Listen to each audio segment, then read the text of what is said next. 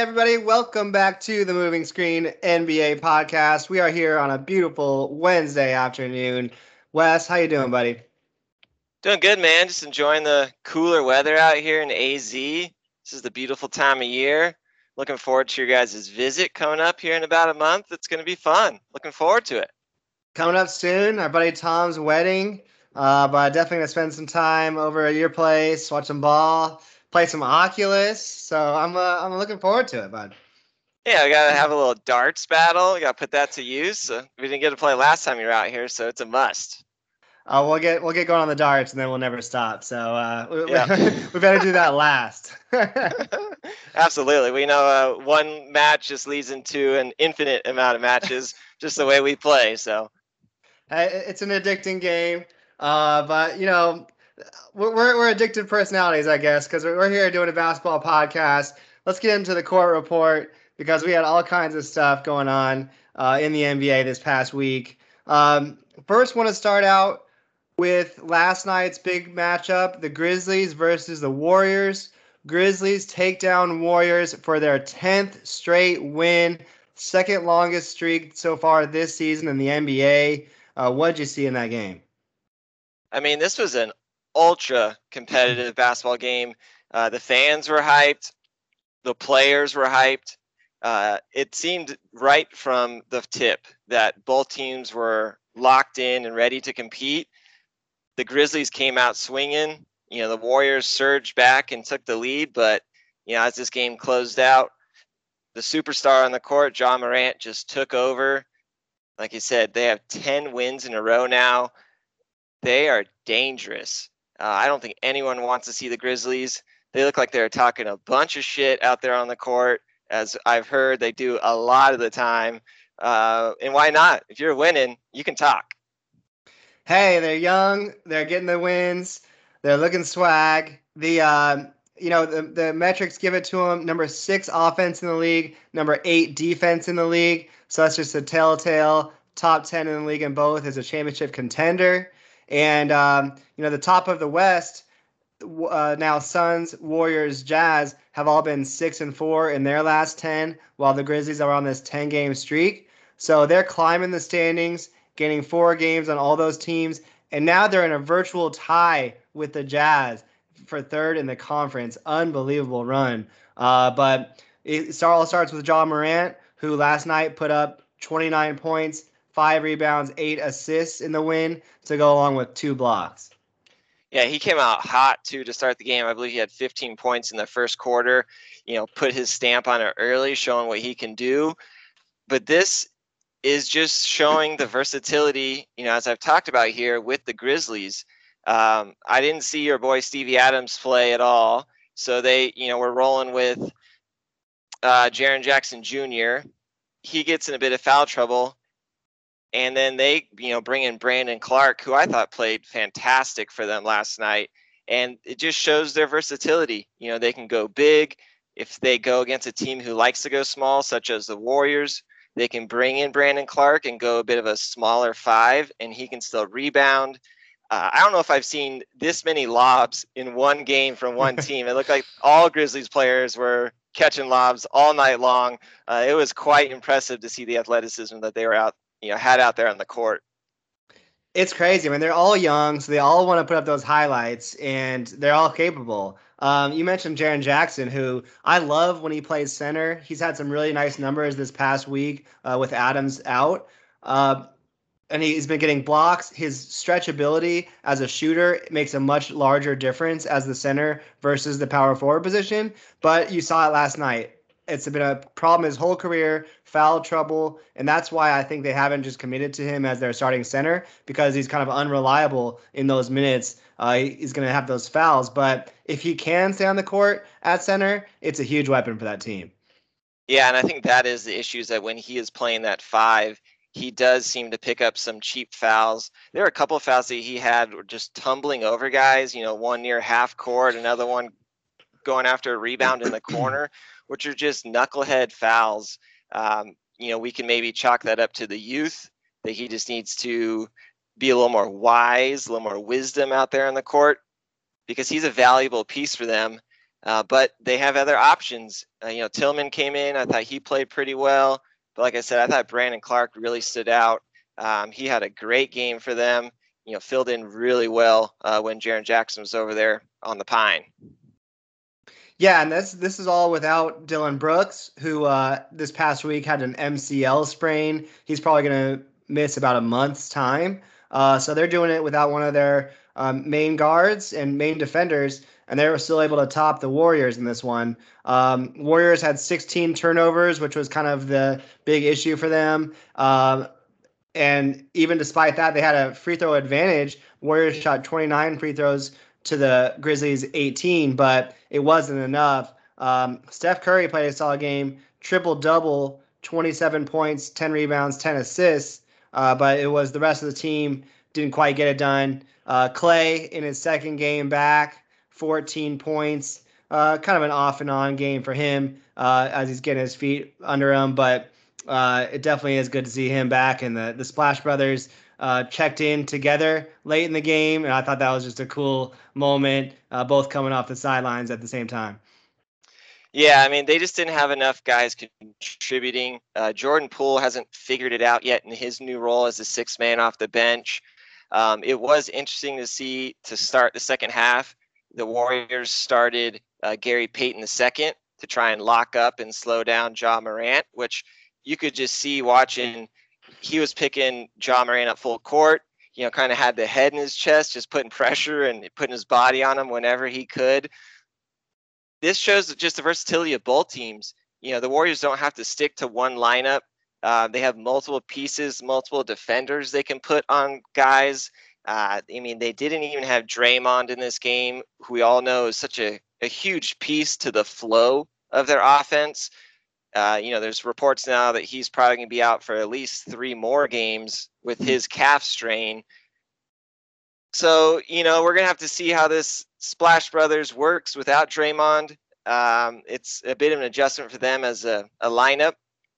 But we got to credit the Grizzlies. They showed up. They took care of business here on home court. They've beaten the Warriors twice now this year.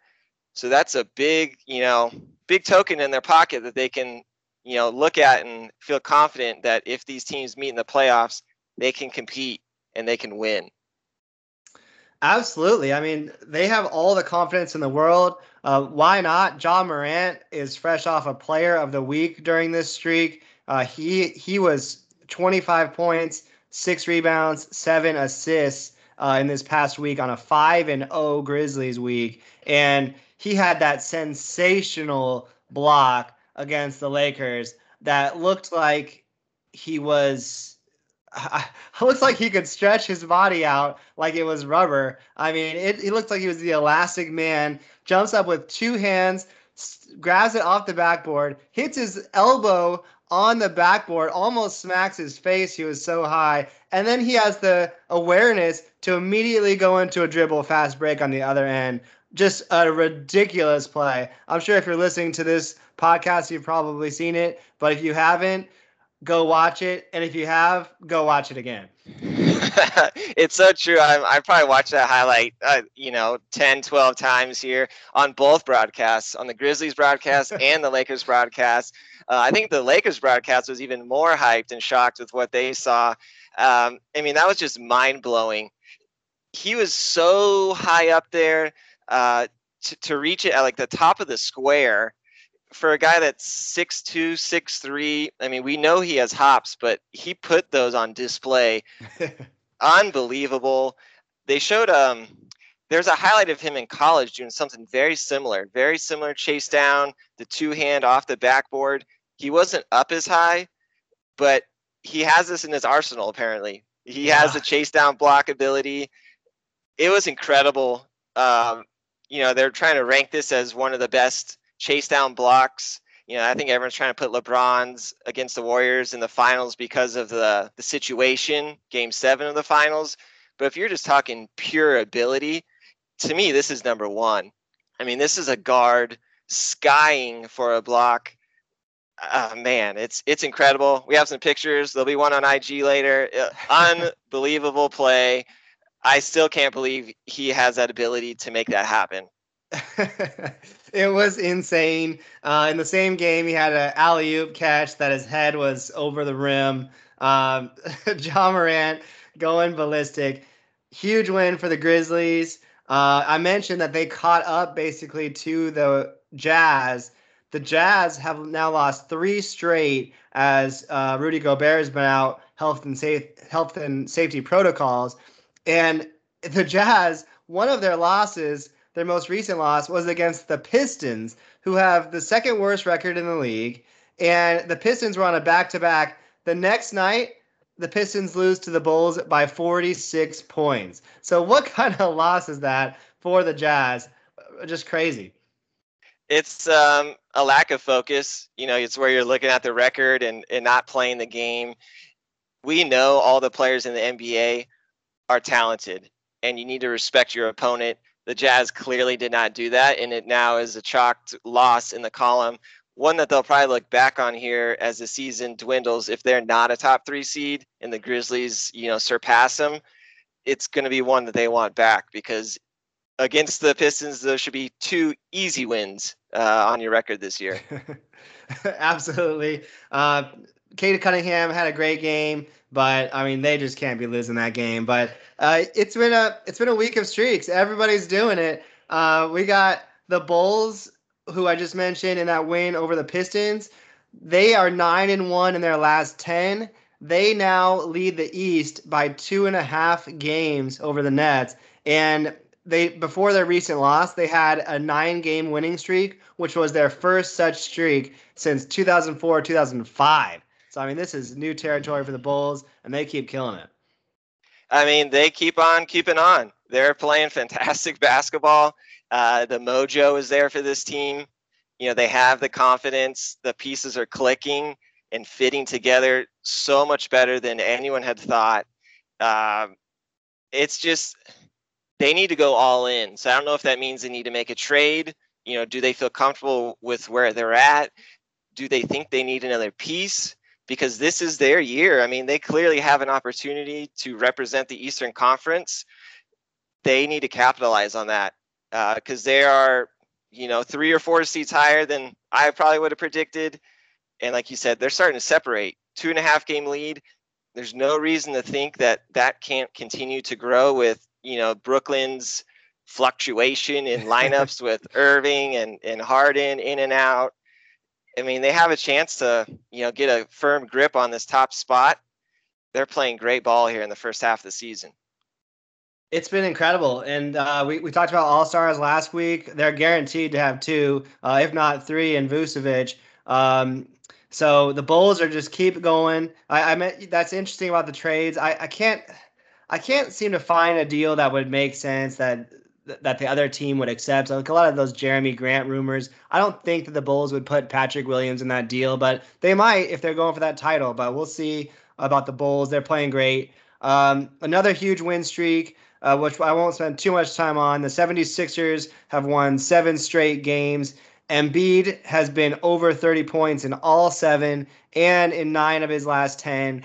We'll talk about the Sixers more in your segment, but a huge streak for the Sixers, who are climbing the East, and it's almost identical to the West. The Mavericks have won 6 straight games, and they are now the 5th ranked defense. And in this streak, they beat the Warriors and the Bulls. So huge wins, huge streak for the Mavericks, who are now 5th in the conference. Yeah, they have talent. We've talked about it here. I don't know if it's just coaching. They honestly just need to get everyone back healthy. I feel like their roster has been, in and out, just health and safety protocols. Porzingis has been out for some time. Doncic has been out for some time. They hopefully here are starting to, catch a groove. This is more or less where I saw them, that 5th, 4th seed. So this is where they should be. It's just the record at 22-18. You don't see that as a 5th ranked team in the Western Conference if you were to put that roster in front of me or that record in front of me. But they have talent. They have arguably one of the top players in the entire league. We know how good Luka is and how dominant he can be. It's, just, I guess, inspiring that they're starting to get things clicking here as we get towards the halfway mark, because the second half of the year, if everyone is healthy, they can start putting it together, and they themselves could then put a gap here between everyone below them, because Nuggets, Lakers, Clippers, none of those teams have the talent that these Mavericks have. You're absolutely right, and just like the Bulls, they're adding some separation between that fifth and that sixth seed. They're a game and a half up, and they're playing great ball. They're only one of 6 teams in the West with a positive differential. I'm not sure if that says more about the West or about the Mavericks there, but it's been a great streak for them. And you're right, they finally are getting that roster back to whole. It's just been a wild season of in and out players for them. And I think that they're finally getting their groove. And it hasn't necessarily been, Doncic just going absolutely crazy. He's had some good games here on this streak, but the whole team's been playing well. Brunson's been great. And Hardaway's getting his groove back. Porzingis has had a solid season. I think that they are going to stay around this spot, like you said. I wouldn't be surprised at all if they ended up at this 5th seed. Yeah, and I really like Dorian Finney-Smith on their team. He's not one of their top players that you think of when you're scouting them, but he fills so many gaps. He has the ability to stretch the court. He can play, the power forward if you want to go a slightly smaller lineup, because he can rebound. He's a very good wing defender, very smart player. He's put in the work to keep upgrading himself as his career has gone on. So he deserves credit for, their defense. I would say it's shocking to hear that they have that high of a defense with Luka Doncic on that team, because we know Luka gets a little space cadet out there and loses his guy quite often on the court. I agree. 5th ranked. That's major. You got to props to Jason Kidd, who clearly saw something on, especially with all the roster fluctuation. Hey, if we can just commit to defense, we can stay in it and get some wins. And now with the whole roster, there's no reason why they can't keep climbing. So really nice stretch here for the Mavericks and a great stretch for the Sixers in the East. And then one last big winning streak was the Raptors. They had a 6-game winning streak going until the Suns beat them last night in a close one. That 6-game winning streak helped Fred VanVleet win Eastern Conference Player of the Week. He was 4-0 on the week and averaged over 30 points, 5 rebounds, 6.5 assists in that stretch, including a major performance, 37 points, 10 rebounds, 10 assists, triple-double against the Jazz in one of those Jazz losing streak games. So huge week for the Raptors, but especially Fred VanVleet, your player of the week. I mean, I might have to reconsider VanVleet as an all-star here. Immediate reconsideration from last week's, not including him. He's been special. You look at his stats, he's putting up about 9.5 threes per game this year, which is a career high. This guy's undrafted. He, has just continued to work. He bet on himself as far as not signing an extension. Then he got a big payday, and he's living up to that payday. He's the clear leader of that Raptors squad. It's really good to see someone be valued and then show it on the court as well, to where you're not, looking at the contract and him not living up to it. I mean, that's not even in discussion right now. They're in the AC 20 and 18, so they're starting to zoom up, put a little gap between hopefully the rest of the play-in section. But, I talked about them earlier in the year. I really liked what they have going on. They have a lot of versatile pieces, lots of guys within that 6'5" to 6'8" range who can dribble, pass, and shoot. They run. They're a lot of fun to watch because this team wants to run, super athletic. They really are. I mean, unfortunately, Barnes didn't get to play in that loss to the Suns last night, but he definitely would have helped the cause. They just go big and long on every position. Siakam's been playing great this season ever since he returned from injury. And, I'm like a little bit lower on OG Anunoby than some, but he's still a solid role player, solid defender, and he fits out easy on this team when you have that small of a role. I mean, if you have VanVleet going off like this, you have Siakam playing great, then it doesn't matter that much how much Siakam's giving you. Anunoby's giving you offensively because his defense is there and it's leading to a great season. We know that Coach Nick Nurse is solid, so they've got a good foundation. And you're right. I think they'll probably stay at least in the play-in, if not as a home team in that group. Yeah, I mean, they have a chance, that's for sure. And you talked here a little bit about Van Vliet's triple double, and that ties into my stat lines of the week.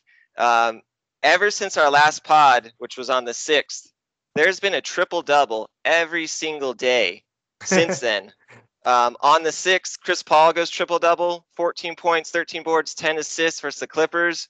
You already talked about Van Vliet. On the 7th, goes 37, 10, and 10 versus the Jazz.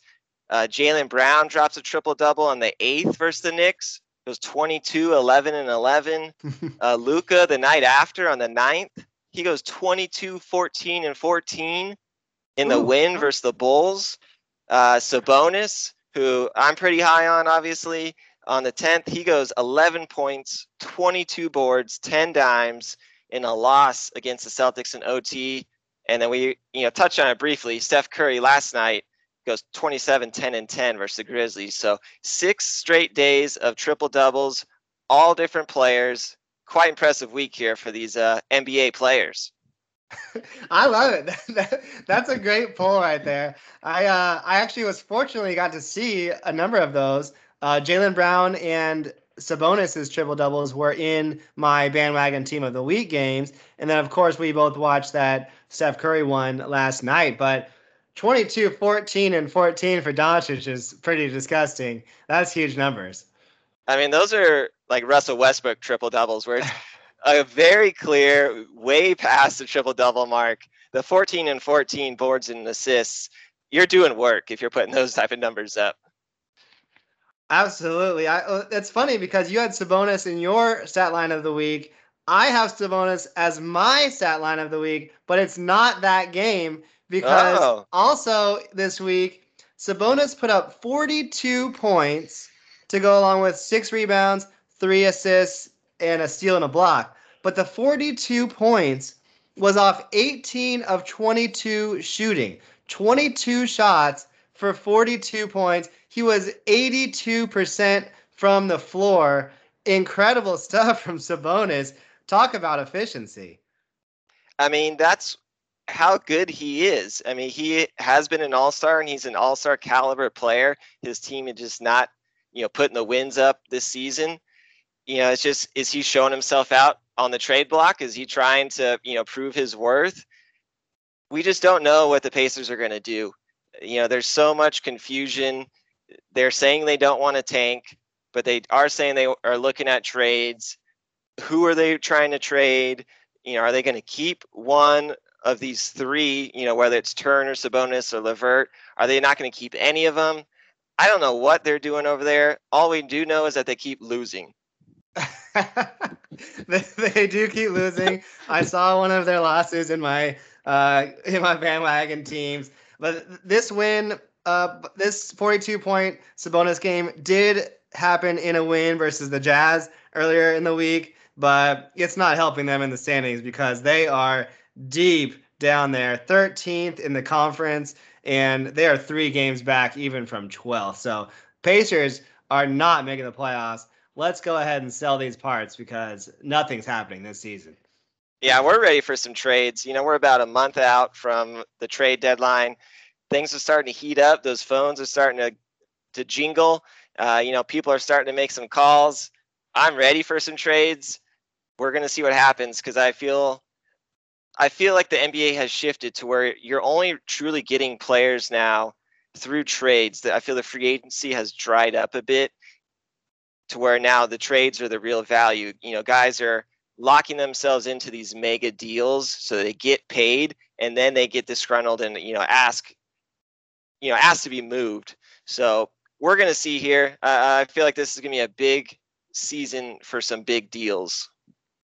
Yeah, contract extensions are at like an all-time high. I mean, 5-6 years ago, we had 2-3 superstars in free agency in an offseason. Now we're hoping for one, and it ends up not happening because they sign a mega max or a mega extension. I mean, we've seen, Beal do it, Lillard do it, Paul George do it, Kawhi, Anthony Davis. I mean, it keeps going. People just keep signing extensions instead of going into free agency because the money is just so big now. So there's not really much reason to go to the free agency unless you really want to leave that team. And usually by then, to your point, you would have gotten traded anyway because it would have been clear that you didn't want to come back. So um, it's a weird situation, but the trades are what is needed, and it is trade season. We got a minor one to get us going.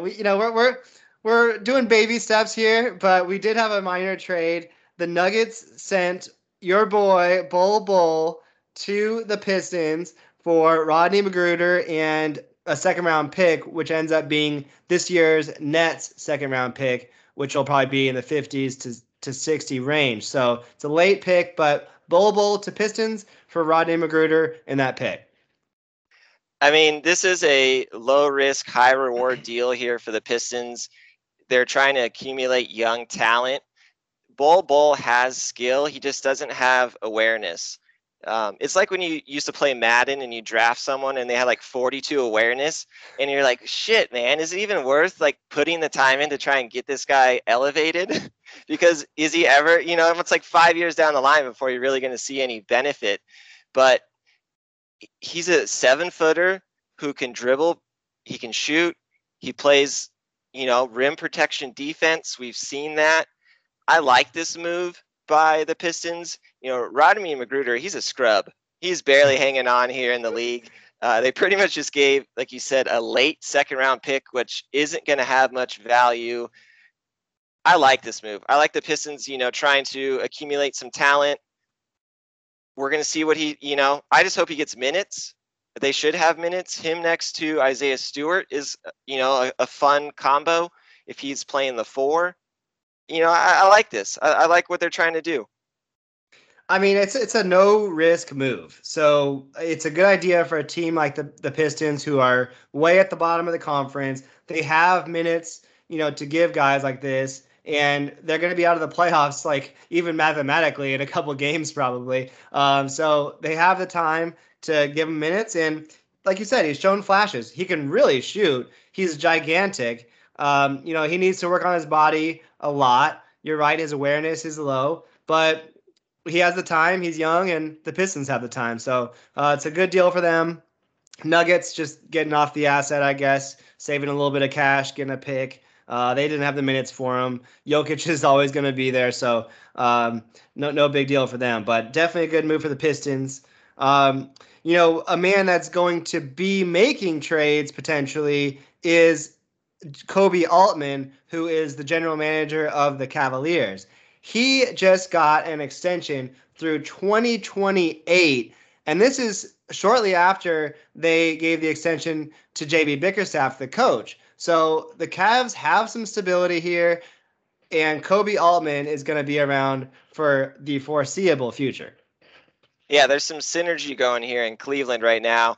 Altman got a lot of flack early on when he took this job because it seemed like he didn't know what he was doing, had a couple bad signings and contracts. But if you look at the last couple moves, specifically probably Jarrett Allen, bringing him in a trade, that's been a major win for them. You can also say Lauri Markkanen has been a nice piece and addition. Obviously, the drafting of Evan Mobley has panned out, and Darius Garland. So the last couple of moves he's made here have improved this team and this roster. So he has a vision for what they're trying to do. You can see him and head coach JB Bickerstaff. They look like they're on the same page. So I'm just fine with this. These GMs, they need a couple of years to get the puzzles, fitting right. When they take over rosters, a lot of the guys are not theirs. So they then have to, find a way to maneuver these contracts, get off some of these dead money deals, and make it happen. So, yeah, this is good news for him and the Cleveland organization as a whole. Yeah, and Cleveland has been historically averse to re-signing GMs.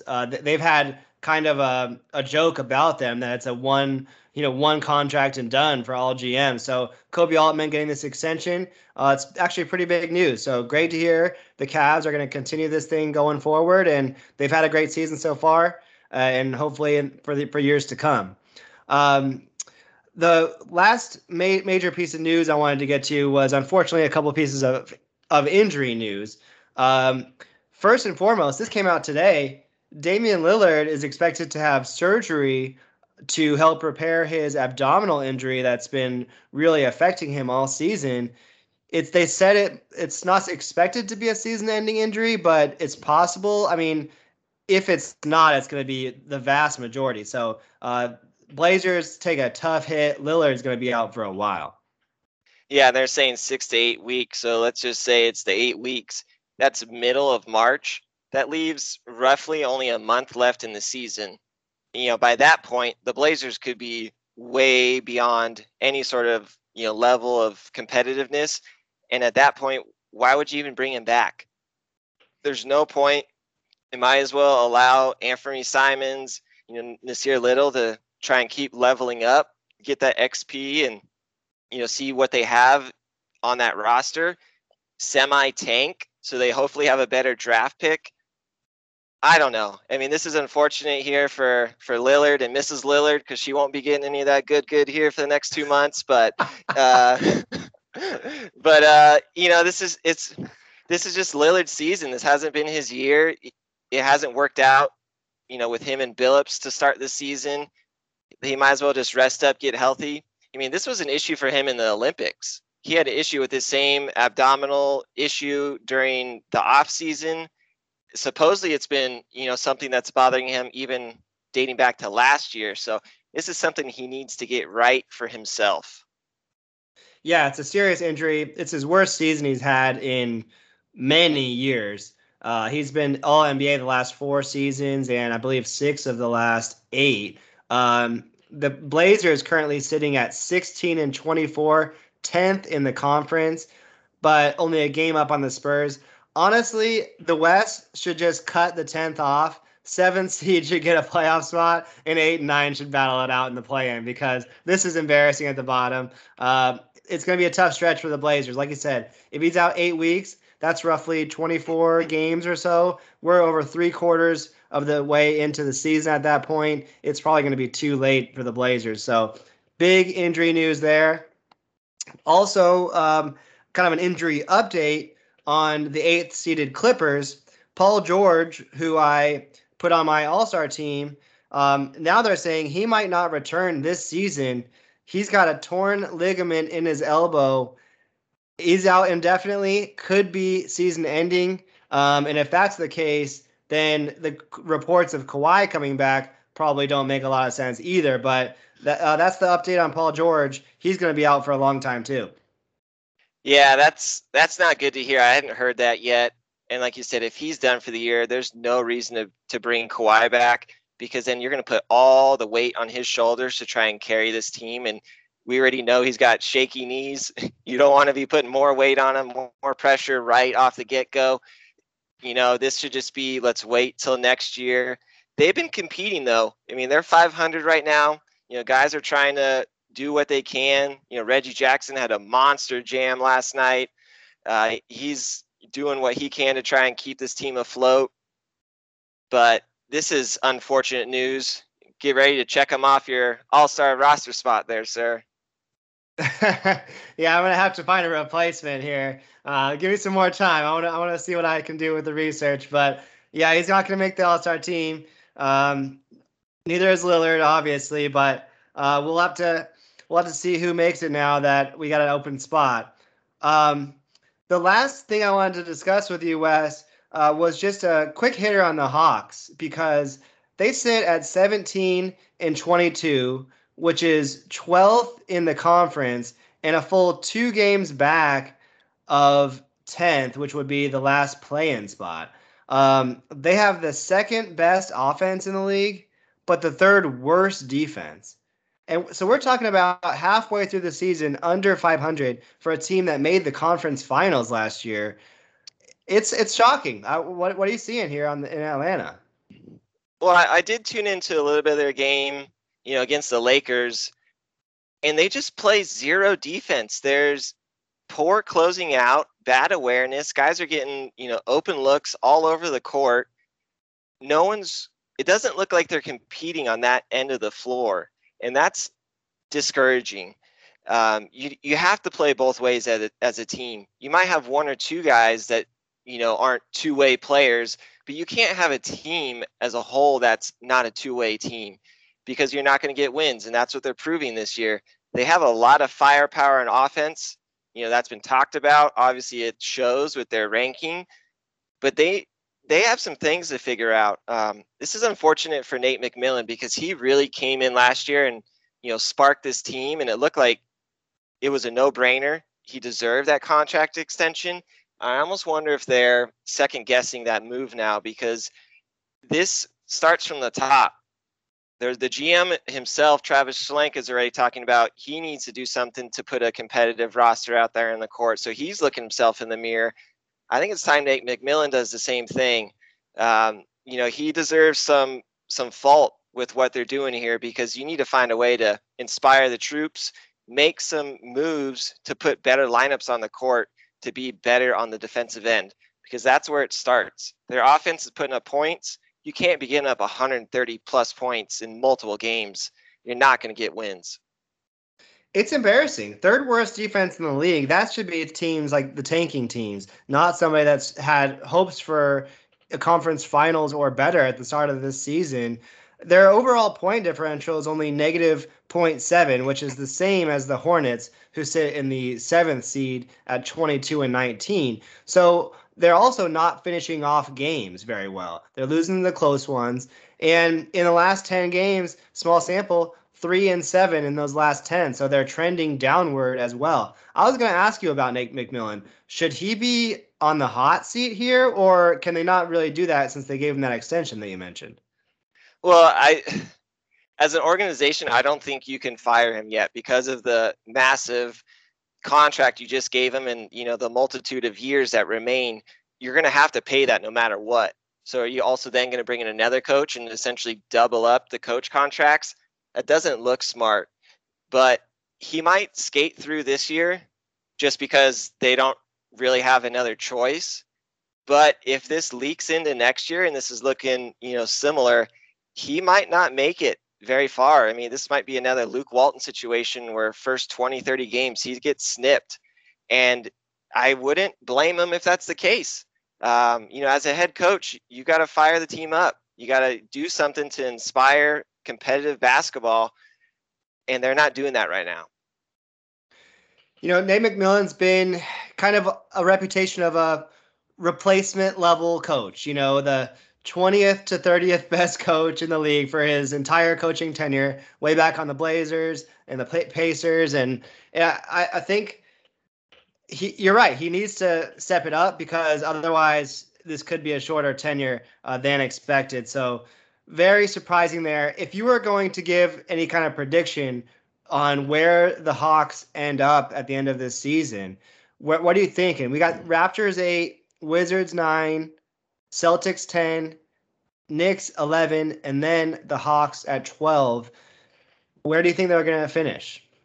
So looking at these standings, like you said, the Hawks are in 12th, but they're only 2 games out of the 10th seed. So if they can put together a small win streak, 4 games, they go 4-1 in a 5-game stretch, they could climb up here rather quickly. So thinking glass half full, I would like to think they can muster a play-in seed. I don't think they're going to escape a play-in tournament position as far as how they're playing right now and how well the Cavs are playing, who are sitting in 6th seed. But they have a chance to at least be a play-in tournament team. I'm not that impressed with what the Wizards are doing of late, with what the Celtics and Knicks are putting out there on the court. It maybe they just need to make a trade. Obviously John Collins has been speaking his mind of late, that he's upset with his situation. This isn't the first time that he spoke out about it. It doesn't seem him and Trae Young's play style truly mesh. I mean, you see all the lobs and you think, oh, these guys have great chemistry together. But Trae Young is a very ball-dominant player, and John Collins seems to want a little more action. So maybe they need to, figure some things out. Get some other pieces. they're one of the teams that I've said before have just numerous assets. So if there's any team that's capable of making a big deal, it's the Hawks, because there's a lot of players that a lot of other teams want. They've got a ton of pieces, a ton of varied contract sizes, which makes Yep. deals even easier to make. And you're right. I think Collins is very unhappy. He's a really good player, and a lot of teams could use him. So we'll see. He just got that extension this past offseason, mega deal. So it's a lot of money and a lot of years for another team to take on. But he's a really good player, and I think a team like the Hornets or teams above them, the Knicks, the Wizards, any of those teams would love to have John Collins. So I think I agree with you overall. I think they would finish maybe eighth or ninth in the conference. You mentioned the Cavs, who are sitting in the sixth. The Hawks are 5 games back of the Cavs. That seems like a lot to make up. So if we go to seventh, that's the Hornets 4 games ahead of the Hawks. Somewhere in that 7 to 10 range. I think they will make this play in, but really disappointing year so far for the Hawks. Yeah, like you said, these teams ahead of them are not that far out of reach. So they just need to put a couple things together, one foot in front of the other, get a little momentum, because right now they're kind of drowning. They're getting close to that line where someone's going to have to make a decision, because there's too much talent on this roster to be this unproductive as a whole. So something needs to happen here. They're hoping it can happen with the assets they already have on that roster. And if you just looked at Trae Young's stats only, you would think that this must be a good team because he is efficient. He's putting up huge numbers, and you would think this would be guiding a really solid team, but they keep losing games anyway. That's what's really worrisome because they're getting star level play out of Trae Young. We know he has limited defensive abilities, but they got Capella. They got a lot of those young wings that are supposed to be doing that defensive work. They are giving up way too many points and just not enough effort and not enough team chemistry out there on the defensive end. So that's where the real problems lie. Yeah, and we wouldn't have expectations if they didn't show what they showed last year. I mean, they were one of the teams you had to watch in the playoffs. Highlights galore. Trae Young was, captivating. He was putting on a show. I mean, they made it to the conference finals. So that's why the pressure's here, and that's why we're looking at them, completely shocked to see them at 17-22. That's not good enough for what they can be. If they didn't do what they did last year, we probably have less pressure on them. But if you get that far in the playoffs, you have to be better the next year, or at least somewhere competitive, and they have not been that so far. You're completely right. Not competitive at all. And in last year's playoffs, to get to the conference finals, they, of course, beat your bandwagon team of the week, the 76ers, in a major upset. I of course, was like incredulous that they could beat the Sixers last year. So why don't you tell us about these streaking Sixers who were your bandwagon team of the week? Yeah, so like you said, the Philadelphia 76ers were my team of the week. They were 2-0 this week, beating the San Antonio Spurs 119-100, and then beating the Houston Rockets 111-91. And currently, they are 23-16, fifth seed in the Eastern Conference. And as we talked about, they're on a 7-game win streak. So they were 16-16, and since Christmas they put on this 7-game win streak. They have the best net rating since Christmas. They're winning by an average of 14.7 points per game over this win streak, which is very impressive. Especially with the fact that they don't have Ben Simmons and some other guys, missing time with health and safety protocols. But in this first game here versus the Spurs, this was over early. 19, they scored on 19 of their first 21 trips down the court in the first Whoa. quarter. So they just were efficient, dicing up the Spurs. They were up 39-19 after the first quarter and never looked back. They put up a season high 71 points in this game. It was impressive. They just blew this team out. The thing that caught my eye was kind of funny. Usually when teams do their starting lineups, the players are on the bench, they just call them up. they did a full tunnel entrance for their players, like it was a WWE match coming, King of the Ring being called out there. So I don't know if I've seen that, the full tunnel entrance, other than maybe opening night. So that kind of caught my eye, something pretty funny. But when you talk about the Sixers, you talk about Joel Embiid, the process. And this guy has been on some kind of tear. We talked about here their 7-game win streak. He scored over 30 points in all 7 of these games, which is one shy of a franchise record. 8 games held by Allen Iverson of 30 or more. He also now, after this Rockets game, has 9 straight road games of over 30 plus points, which is a franchise record, which he just broke Allen Iverson's record. So wow, he is putting himself in the top notch of that franchise history. And he's that level of player, going 27 points per game on the season, about 10 and a half boards. We've already talked about career high in assists at 4.4, shooting just a hair under 39% from deep. He just does it all. With the absence of Ben Simmons this year, he's getting more action at the elbows. He's just the high post passing from those elbows you see a lot. He gets shots off against the double teams with ease. He's rolling away from the double teams. He's got the fade away. He can just do everything you're looking for.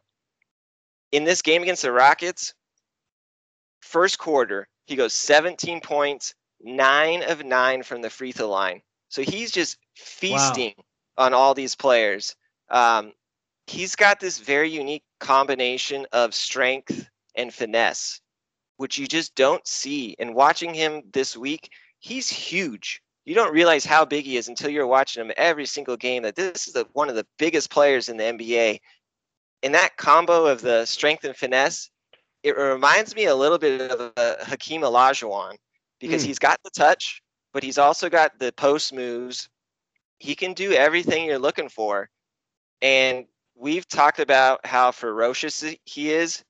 It's almost like he smells a weak opponent, like he's a shark in water. He's, this week he had a huge crossover jam on Drew Eubanks, who we know is not a high-level NBA player on the Spurs. He absolutely roasted your boy Daniel Tice this week. So if there are weaker opponents that he's going against, he goes at them because he knows he can get his shots and get his points. But noticing this week, he has a lot more face-up game. Mm-hmm. He's doing that a lot more this year. We've seen him dribbling the ball up court a lot. They were talking about in the broadcast that he's actually been putting in a lot of work on his handles. They said he's been watching a lot of film of Kobe and MJ to try and pick apart some moves, that triple threat game. So you can see that in action. But with this team, especially with a big man, you can't get all the buckets on your own. And the Sixers, they do a fantastic job of refeeding the post. So if he gets the ball, he gets double teamed, he's willing to move off it and give it out, but they do a phenomenal job of giving it back. And that's usually the issue with big guys, is if they get doubled, they give it up. The team doesn't give it back. And the Sixers, I really thought, did a great job of giving him and refeeding the post this week. That's a great point, because actually one of my questions to you was, has anything changed to get Embiid all of these shots and all of these points? And the refeeding the post is a great example of that. He's clearly the focus of their offense. He's got all the tools, like you mentioned, and that mid-range face-up game that you talked about, it's such a weapon for him, because he's almost automatic on that jump shot from the 12, 14 foot range, but also he does 2, 3, 4 pump fakes and gets foul after foul. I love the shark in the water analogy, because when he's dominating like that, it's like he is addicted to it. He's having the best time. He loves to just obliterate people, and it's one of the most fun things to watch of any player in the league when he's just really rolling. Yeah, and he is addicted to dominating people. Like, he wants to continue just to punish you until the other team, makes a change. But I think I need to add Joel Embiid to the all sweat squad. I think Oh, he's yeah. deserving of a nod here. He just has water dripping off his face like a leaky faucet. It's unbelievable just watching it just drip off his chin. He definitely deserves a mention on the all sweat squad. So, we have him, Middleton. You added someone I can't remember right now. um, I'm drawing a blank. Or was it Middleton? Yeah, there's someone else from one of your teams the other week. I can't remember here, but he definitely deserves a mention. But I think one of the things that makes the Sixers very interesting is that usually when you get Embiid off the court, you're like, whew, we can take a break. He's a load. But then they roll right in with Andre Drummond. And that pairing is a lot of work for the opposition because Mm-hmm. Drummond himself is also a load. I mean, this is one of the other larger human beings here in the league who we know just pounds the glass. He's going to put his body on you. So the combination of the two, one subbing in for the other, there are no easy nights. They're going to beat up your interior. It's a tough team to handle, and I'm really glad to see them finally, getting their roll on because it was a tough beginning to the season. It was all about Ben Simmons' absence, and that's all anyone wanted to focus on. Meanwhile, they're wasting away a fantastic season that Embiid's having. But we talked about him in last podcast, winning Player of the Month. Well, these 7 straight games of 30 or more, almost all of them are not included in that Player of the Month of last month. So I mean, he's on a major extended role. And this coincides with the Sixers having played 7 more road games than home games. So their schedule is only going to get easier as it goes on, and got to think that Embiid's going to keep it going. Yeah, and he's not just doing it on the offensive end. He's, protecting the paint on defense. Multiple times within these games, he's just swatting, shots away, whether guys are going directly at him or he's the help defender. So he's locked in all over the court. One of the other guys, though, that's been locked in for them this season has been Seth Curry. He's had a career year, career high 16.3 points per game. He's going 4 assists, doing what the Currys do, 41% from beyond the arc, going over 51% from the field, and he's at 87% from the free throw line. So he's sniffing that 50, 40, 90 mark, which is really impressive. But he's getting minutes, career high 35 minutes a game, which is Wow. 6 more minutes per game than he's gotten in any other season in his career. So they trust him. He is ultra important to that team. Just his shooting that allows the spacing, his playmaking. He's got really good chemistry with Embiid. They have some, really nice moves together, the handoffs, they look for each other. And he didn't play in the game versus the Rockets because he sprained an ankle late versus the Spurs, which sticks right with what the Currys do. Weak ankles out here. But he had a really good game against the Spurs, 23-7-7. So he's doing it, filling up the stat sheets, doing a lot of things for them. One of the other guys, though, when you look at the Sixers, you're looking at Tobias Harris. And you're looking for a little more from Tobias Harris. We've talked about this here a bit. It's a bit of the Wiggins conundrum because he's putting up solid points, 18.5 points, 7.5 boards, about 4 assists a game. Those numbers look good. But when you're getting paid $36 million, those numbers all of a sudden don't look as nice. And he is now being judged for the money he's earning versus the output he's putting on the court. And that's unfortunate here for him because he's struggling a little bit from beyond the arc. He's under 30% shooting from 3. He's about 45% from the field. But when you look at him as a player, he could do a lot of things. He could play the 3, he could play the 4, he can dribble, pass, and shoot, he can rebound. But there's a lot of rumors now flying around with trades, trying to sneak him into some of these Simmons deals because he's earning $36 million this season, 37.5 next year, and in the final year of his deal, he's got 39 million. So I just wanted to touch on this with you. Do you think the Sixers are going to make any sort of deal this year, whether that be with Simmons or with Harris? Because there are rumors that came out today that, Clutch Sports, Rich Paul sat down with ownership and nothing has changed. Well, first of all, it's really discouraging to hear Tobias Harris under 30% from three. He came to the team from that trade with the Clippers as a 40% three-point shooter. That was a big reason why they wanted him on this team. He's basically a big body on defense, but a stretch on offense. And him not showing that just underlines that entire disappointment of the contract that you outlined there. But in terms of the overall trade, I don't know. I've thought all season that Ben Simmons would get traded, but in that article you mentioned, and in all the comments that have been out so far, it all says that Ben Simmons is not mentally ready to return to the Sixers. So, first of all, I think most people just don't believe that. They think he's holding out. But if you do believe it, then if he's not mentally ready to play for the Sixers, then why would he be mentally ready to play NBA basketball at all? And in that case, why would I trade for him?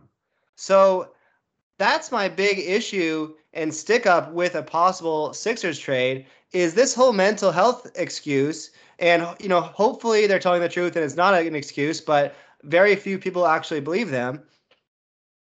Why would I trade for somebody that I don't even know if he's ready to get on the court when I trade him? Ben Simmons is a hypothetical really good player. Is he ever going to return to the court in a strong capacity? I don't know. And as someone who's loved Ben Simmons his whole career, I love his game. I find him fun to watch.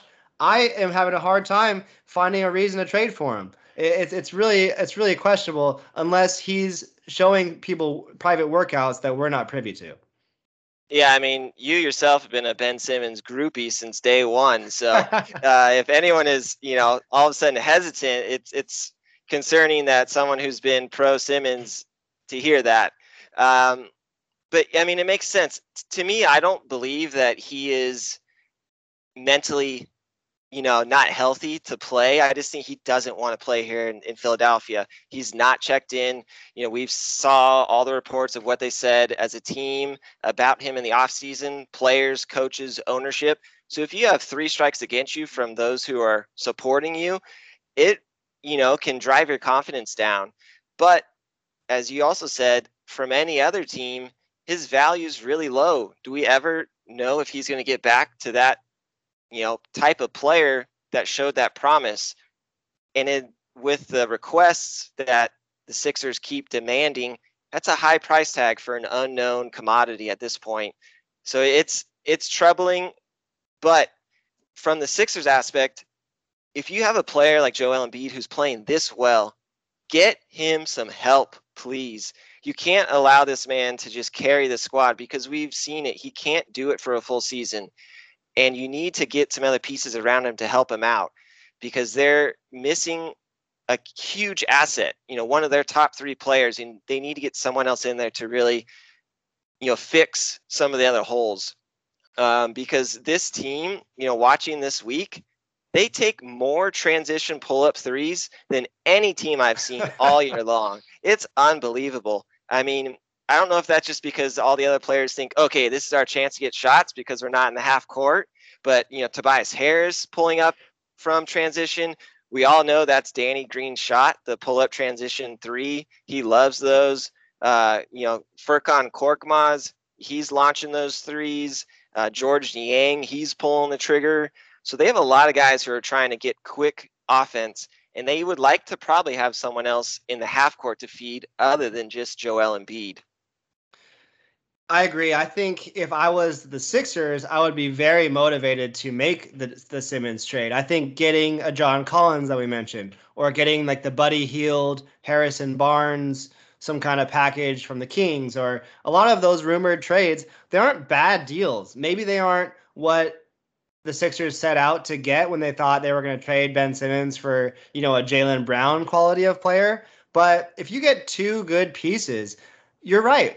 Embiid's good enough to win a title this year if he's got the support. They've got some other pieces. If you get two pieces of good, solid rotation, possible starter quality players to go with this team, Ben Simmons isn't giving you anything at all right now. So that's just completely adding to a team that's fifth in the conference and only a game back of the Bucks in fourth. And this is a good team. So if they could make any deal, it it really just can't hurt them. So I would like them to make a deal before the deadline, get Simmons out of there, get the story out, get rid of the drama, but also get some pieces that'll help you win because you're right. We talked about how good Embiid's been, and the rest of the team is okay. They're solid, and they could be really good with a couple new guys.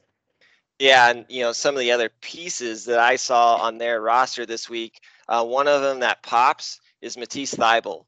I mean, man, this guy in an amazing defender. He's 6'5", but he's got a 7-foot wingspan, and Wow. there are just no easy passes. Whether he is the one guarding the ball or off ball, no one's making an easy pass in his direction. He's got super high intelligent, just a brain for defense. He walked right in from college and was already an immediate all NBA defender. He's got the instincts you're looking for. I mean, he's quick, he's strong, he's got hops, he can jump. He just needs to improve his 3-point shot. And that was, the knock on him coming out of college. He's only shooting 29% from three. So if he can just continue to slightly build, 2% each year to where he can be respectable at 34, he'll get more minutes per game because what he brings on that side of the ball, not many players in the NBA can bring. One of the other guys, though, I really liked, we all joke because, I always say he's a little thick with it, but George Niang, he's been playing pretty well. He's got an S on his name, but it's just George, not George's, is what I've, found out here. But he's had a pretty good year. Career high 10 points, putting up about 3 boards. He's shooting 40% from beyond the arc, so we know he can space the court. He's getting about 23 minutes a game, which is an uptick from him from what he was doing out here in Utah. I call him Philly cheesesteak, but they list him at 6'7", 230.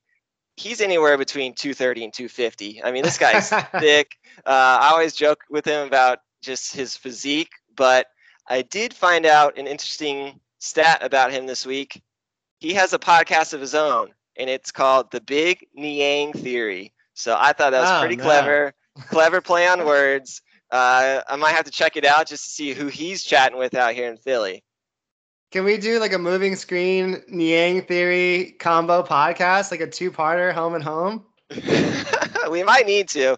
We'll try and hit up Niang here, tag him in a few things. Maybe he's got some things to say. I might be a little worried. He might be clapping back at me if he listens to any of our previous pods. A man we nicknamed Thick on this podcast. He has had a great season, though. They really needed his 3-point shooting. And with the Simmons minutes that have been available, it's the same position in a small power forward spot. And he's filled in really nicely. He's played a lot more, like you said, than it was expected. And it seems like it's going to keep going as long as this roster stays the same. Yeah, he's played better than I thought he would play. I thought they slightly overpaid him this offseason, but he's proven the value that he's an NBA player that's stretch big that a lot of teams are looking for. But one of the other things that, pops was their announcers. I thought their announcers this week were pretty solid. Kate Scott, she is the play-by-play, and then Ala Abdenabi is their color guy, and I think I just butchered his name. But he is constantly laughing, always got the little hoot chuckle throughout like the whole broadcast. A couple things that pop for me. They love Furkan Korkmaz. They call him the Turkish superstar, the Turkish delight. We better know, we know him better as the Summer League legend because when we went out to Summer League pre-COVID, he was the talk of the town, going for 50 plus in the Summer League that year. But they're high on him. He's got one of the more overemphasized pump fakes in the league, the double hand pump fake that's clearly he's not shooting that way, but everyone falls for it. He's got skills for them. One of the other things they had, Embiid this week had a really sweet driving to the hoop slam, and Allah went with a ludicrous reference, although PG with the move, get out the way, which I thought was pretty dope. Anytime you drop the hip hop references, we're all about it. But this group as a whole, they're very upbeat, very happy, a pretty solid crew. If you're going to tune into a Sixers game, you can't go wrong listening to the home broadcast. Nice. Yeah. Kate Scott is new, I believe, this year. Is that correct? They had someone else previously that I wasn't a huge fan of. So that's actually great to hear that she's so good, because I thought they were a little bit dull in their previous play-by-play, but a lot of teams actually this year that have made adjustments have made good ones. I think I've liked overall the changes in the league, but that's good to hear about her specifically. Yeah, I mean, there's a few, full-time female play-by-play announcers this year, and I think they're all making a pretty good impact. So I'm all for it. If you know the game and you can speak intelligently, I'm more than happy to listen to you. So I do agree. I think they made an upgrade in their play-by-play announcer from previous years. So, they're making strides on and off the court. Well, my bandwagon team was the Celtics, who have a lot of strides that they need to make. They are 20-21 now, which is 10th in the East. They have the 20th ranked offense, but the 6th ranked defense. So a defensive team.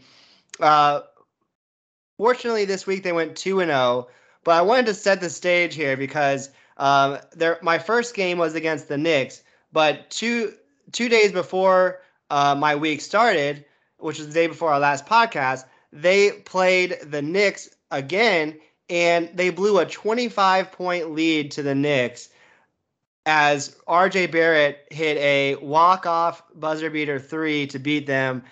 Never Google Fournier had a 41 points in that game, a career high. But that coincides with what's going on all season for Boston. Boston has been giving up 4 leads of 19 points or more this season. Wow. No other team has done it more than twice. So this team can't hold a lead. And a lot of it has to do with just they're not a very athletic team. They're a slow team. They on offense, they brought this stat up on the broadcast. They are 29th or second to last in average team speed on offense. So what that means is that nobody's running around. It's just there's no movement at all. People are standing still doing a bunch of nothing. And it coincides with their pace. 25th in the league in pace, and their transition points per game 28th in the league. So this team is not getting out and running at all, purely half court. And there was an article by Rob Mahoney today, and he said they have to show their work on offense, which I kind of liked that term because it's all so deliberate on offense. It's such a grind. Jason Tatum and Jaylen Brown are excellent players, but there's not a lot of flow to their offense.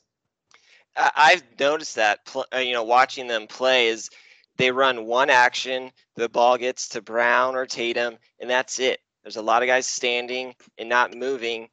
That's concerning to hear their pace because you look at their roster, we talk about Brown and Tatum, and we all know Time Lord. That's athleticism. Those 3 guys alone should be running up and down the court. So is this coaching? Is this just coaching adjustments that need to be made? Well, I do think that it's a funky roster. I mean, they're starting guards. Marcus Smart starting at the point. He's not a super fast guy, and he also shouldn't really be a point guard. Schroeder comes off the bench, who definitely adds some speed, but he's kind of a trick-or-treat guy. He has a good game and a bad game. You never really know what you're getting from Schroeder. And then also off their bench, Josh Richardson, who, I don't know what he's adding to any team anymore. Richardson I'm really low on him now. I don't think he's doing a whole lot out there. Grant Williams, your boy, who is a great corner 3-point shooter, but he's big bodied. He's not a fast guy either. He's just purely a role guy. He doesn't do a whole lot of self creating or anything of the sort. And then also off the bench is Ennis Freedom, who who is actually in their rotation on this team. The last couple years, he's kind of been like the 10th or 11th man on a team where he would play some games and he wouldn't play other games. He's playing consistent basketball for this team off the bench. And I think that kind of shows the lack of depth from this team.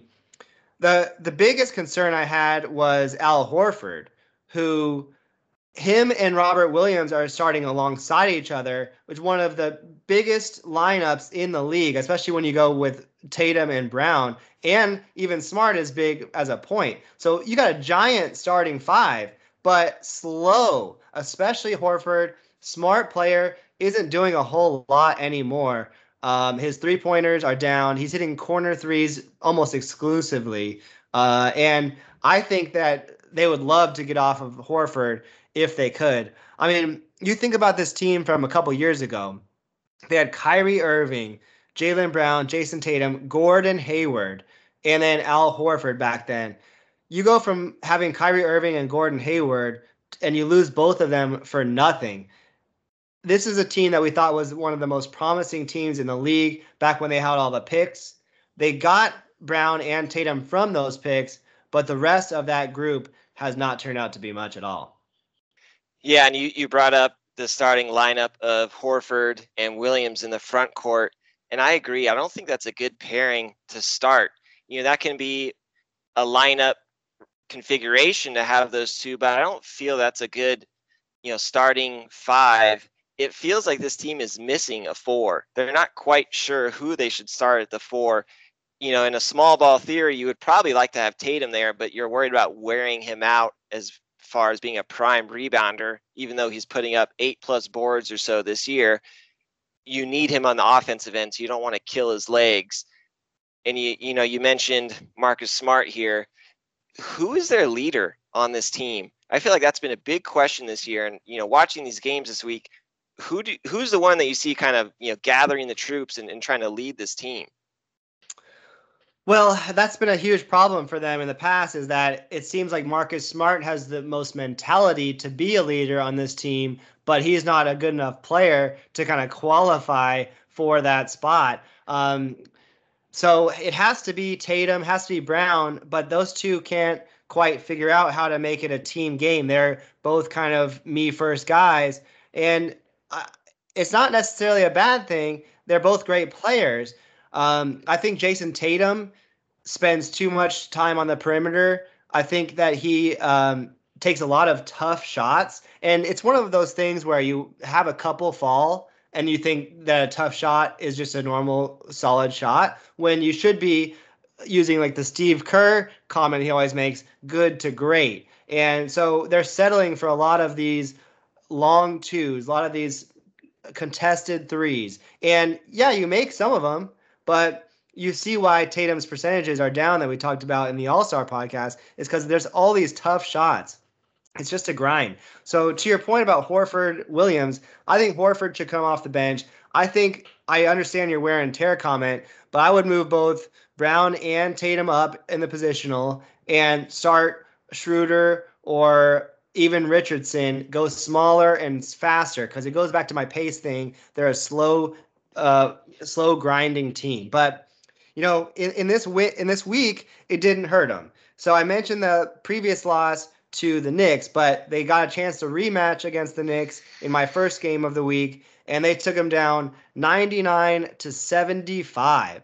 75 by the Knicks was the lowest opposing scoring total for the Celtics all season. So they did well defensively, but it was also some pretty rough offense for the Knicks, who shot 37% as a team, and that was behind Alec Burks, 2 for 11, R.J. Barrett, 7 for 21, and Julius Randle, 6 for 19. So those guys really hurt them. But it was a great second half, especially for the Celtics, who were up 2 at half, end up winning this one by 24. So really shut them down, 55 to 33 total in the second half, and it was three straight under 20 scoring quarters for the Knicks. 16 in the second, 18 in the third, 15 in the fourth. So it might be bad offense by the Knicks, but that's also good defense by the Celtics. And the scoring was led by Jaylen Brown, both by passing and by scoring. In the first half, Jaylen Brown had 7 assists, which was already his season high in assists. He ended up with his first career triple double, 22 points, 11 rebounds, 11 assists, and that was off 9 of 15 shooting. So really nice game for Brown. Clearly the best player on the floor in that one. Led them to a win. And then in the second game, the Celtics beat the Pacers 101 to 98 in overtime. I watched this game, so you didn't have to. It was brutal. There was just no feel at all in this game. The funniest announcing thing that happened all week was they in the third quarter said that it looked like they were watching a game from the local Y gym because nothing good was happening for either team. The Pacers had multiple instances of about 5 minutes scoreless in this game, one in the first, one in the fourth quarter. But it was another blown lead for the Celtics, who were up 12 at one point and ended up going down 4 with under a minute left before making it happen late to tie. Jason Tatum hit a nice long two off an inbound with 1.8 seconds left to tie it, and they took control in overtime to win. But even in overtime, they foul Justin Holiday from the 3-point line with less than 5 seconds to go. They were up 4, bring it back to 1. So we had to do another set of free throws for Tatum to win the game. So this game would not end. We all wanted it to because it was ugly. But this leads me to another stat about the Celtics. It was also about the Pacers. It was a graphic that came up for the game. Both the Celtics and Pacers going into the game were 2-11 in games decided by 5 points or less. So the Celtics did pull this one off to improve that, but the Pacers fall to 2-12 in that matter. But like I said, they're having a tough time finishing games off. Yeah, and that's just a lack of a clutch gene, it sounds like there. And you brought up here a couple times, their inability to hold on to leads.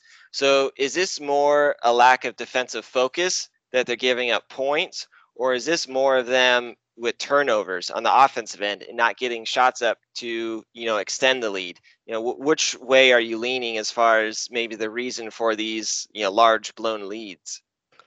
It's not really the turnovers, actually. I mean, they had one of these two games where there was more than desired turnovers, but I looked up the rankings and they're kind of middle of the pack in the league in turnovers per game. So it's not like super egregious. It's just that they aren't having enough passes, enough flow in their offense. And also, they're 24th in the league in 3-point percentage. Um, Despite being 13th in the league in attempts. So they're putting some threes up, but they're not hitting any threes. And then they also have the 6th longest average shot distance.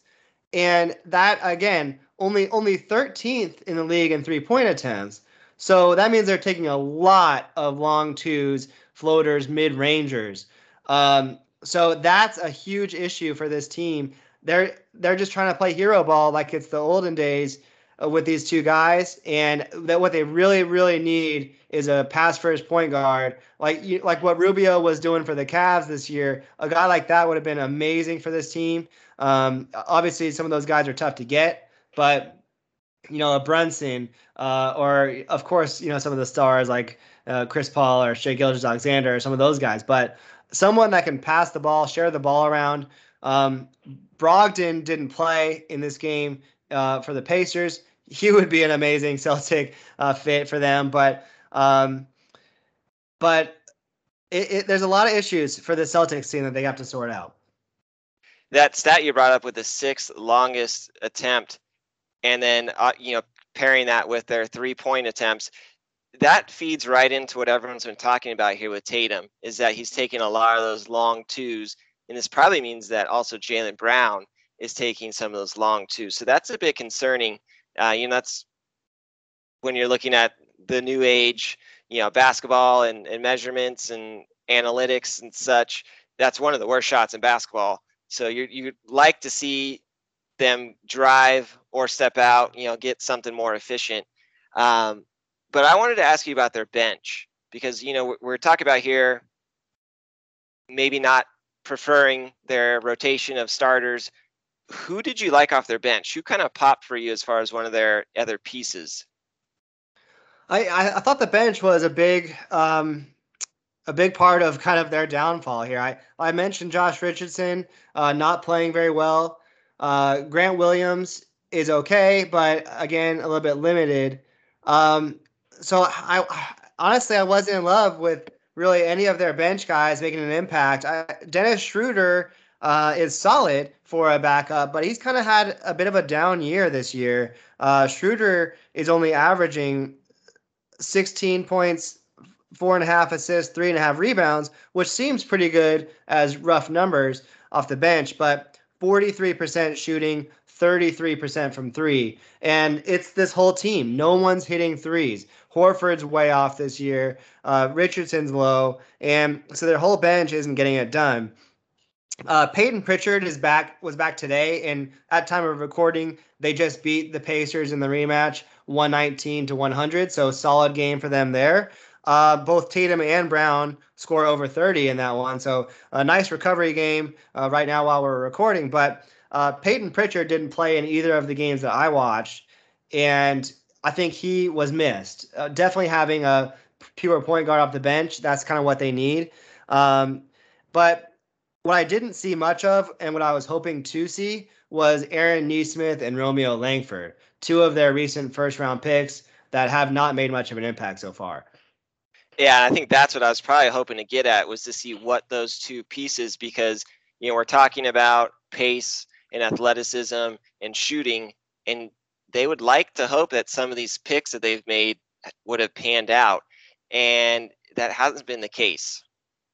Neither of them played against the Pacers. So that shows you where they are in the rotation. And I think they've had some protocol issues as well, but they're just getting nothing out of those young guys. What they are getting, and I was really impressed by, my biggest positive this week was Robert Williams, who had some nice moments in both games. He had the best highlight of the two games. He had this sweet putback dunk. He fully extends his one arm and wraps it around for a sweet putback. He also had a number of other putbacks. Jaylen Brown threw him a nice lob on one of Jaylen Brown's 7 assists in that first half I mentioned. And Williams ended up with 12.7 rebounds in the first game, but 4 blocks. And the second game, 14 points, 12 rebounds. He also had 4 steals, 3 more blocks, and 6 offensive rebounds. So Robert Williams was really bringing the energy, really bringing the athleticism that I'm looking for on this team that they're lacking. So I was really happy about his performance. And to follow up on the Jaylen Brown thing, he had another good game against the Pacers. He was 26 points, 15 rebounds, 6 assists. Another huge game for Jaylen Brown. This was the game that Sabonis had your triple-double you mentioned with the 22 rebounds. And then Tatum had a double-double, 24 and 12, but just 7 of 21 from the floor, 0 of 7 from 3. 10 of 11 from the free throw line kind of saved him in this one. But yeah, I wasn't impressed by the bench at all. But Robert Williams and Jaylen Brown probably had the 2 most positive weeks. I think that's the one thing I've noticed when I've tuned into their games is Robert Williams really does pop. He has all the physical tools that you're looking for. He's got athleticism. He's got the hops. He's a defensive-minded player. If you're getting 3-4 blocks in a game, you're competing, and you can't question, that effort on that side of the ball. It seems, as you've said here, it's just their flow they don't have the flow on offense, and it's extremely stagnant. And they need to figure that out because they have some talent. They should be better than 20-21 as far as their record goes at this point of the year. Yeah, so I guess at time of recording now, 21-21, their first Yep. 3-game winning streak of the season. Um, so we'll see how they can continue to improve if they can. But it starts with the flow you're talking about. They need to just step up the pace in the half court, especially. I know they're only 28th in transition points per game, but even if they could add some pace in the half court, get the ball moving, get the ball flowing, that would really help create some of those easier shots we're looking for to reduce that shot distance that we talked about. So lots more to come for the Celtics. Definitely a short week for both of us, reviewing these teams. But it was an up and down review of this team who won both games, but especially in this one against the Pacers, there was no Brogdon, no Levert, and no Chris Duarte, and they had to get to overtime to win it. It just goes back to what I said at the beginning. Everything is a grind with this team, and they're going to have to keep grinding if they want to win some of these games. I mean, at least this week, we were both able to see some wins. Yeah, both teams getting some W's, so that's always exciting. Some of these weeks can be tough with our luck of the draw, so curious to see, who is in the cards for us moving forward. Yeah, before I get to our draws, a quick hit on the announcers. The announcers are Mike Gorman and Brian Scalabrine. And I will say, I think they're a bottom 10 pairing for sure, but they are a major improvement over what they had before with Tommy Heinsohn, who, RIP Tommy Heinsohn, but as an announcer, he was my least favorite in the league. So Brian Scalabrine is a major improvement. Scalabrine's usage rate is extremely high. This guy talks probably way too much. So he's not great, but he is an improvement. Their play-by-play guy, Mike Gorman, calls the game well, but he's kind of dull. He's kind of boring. He's kind of got an old man's voice. So it's not a very exciting crew. Not a huge positive on the telecast. But I wanted to bring this up. They've got a Dunkin' cam, like a Dunkin' Donuts sponsored camera above their hoop. So it's like a sky cam above the hoop. They were showing like 4 Dunkin' cam highlights a game that weren't dunks. You can't be showing me a Dunkin' cam non-dunk. I only want dunks on the Dunkin' cam. I would have to completely agree. If you have a Dunkin' can, you can only show the rim rockers out here. That seems, besides the point. But you don't like the Tommy points? You're upset that the Tommy points are gone? Look, when Tommy was an announcer, I would exclusively watch the other telecasts. So I can't even say I know for sure what the Tommy points are. But Scalabrine is okay. He's like a poor man's Richard Jefferson. I mean, Richard Jefferson is on the come up, so that's something big you're tying him to. You talked about earlier in the week that game looked like it was at the YMC. I'm pretty sure Scalabrine's out there regularly at the YMC, just wrecking fools. Yeah, maybe that's what it looked like to Mike Gorman. Scalabrine out there putting out some hook shots.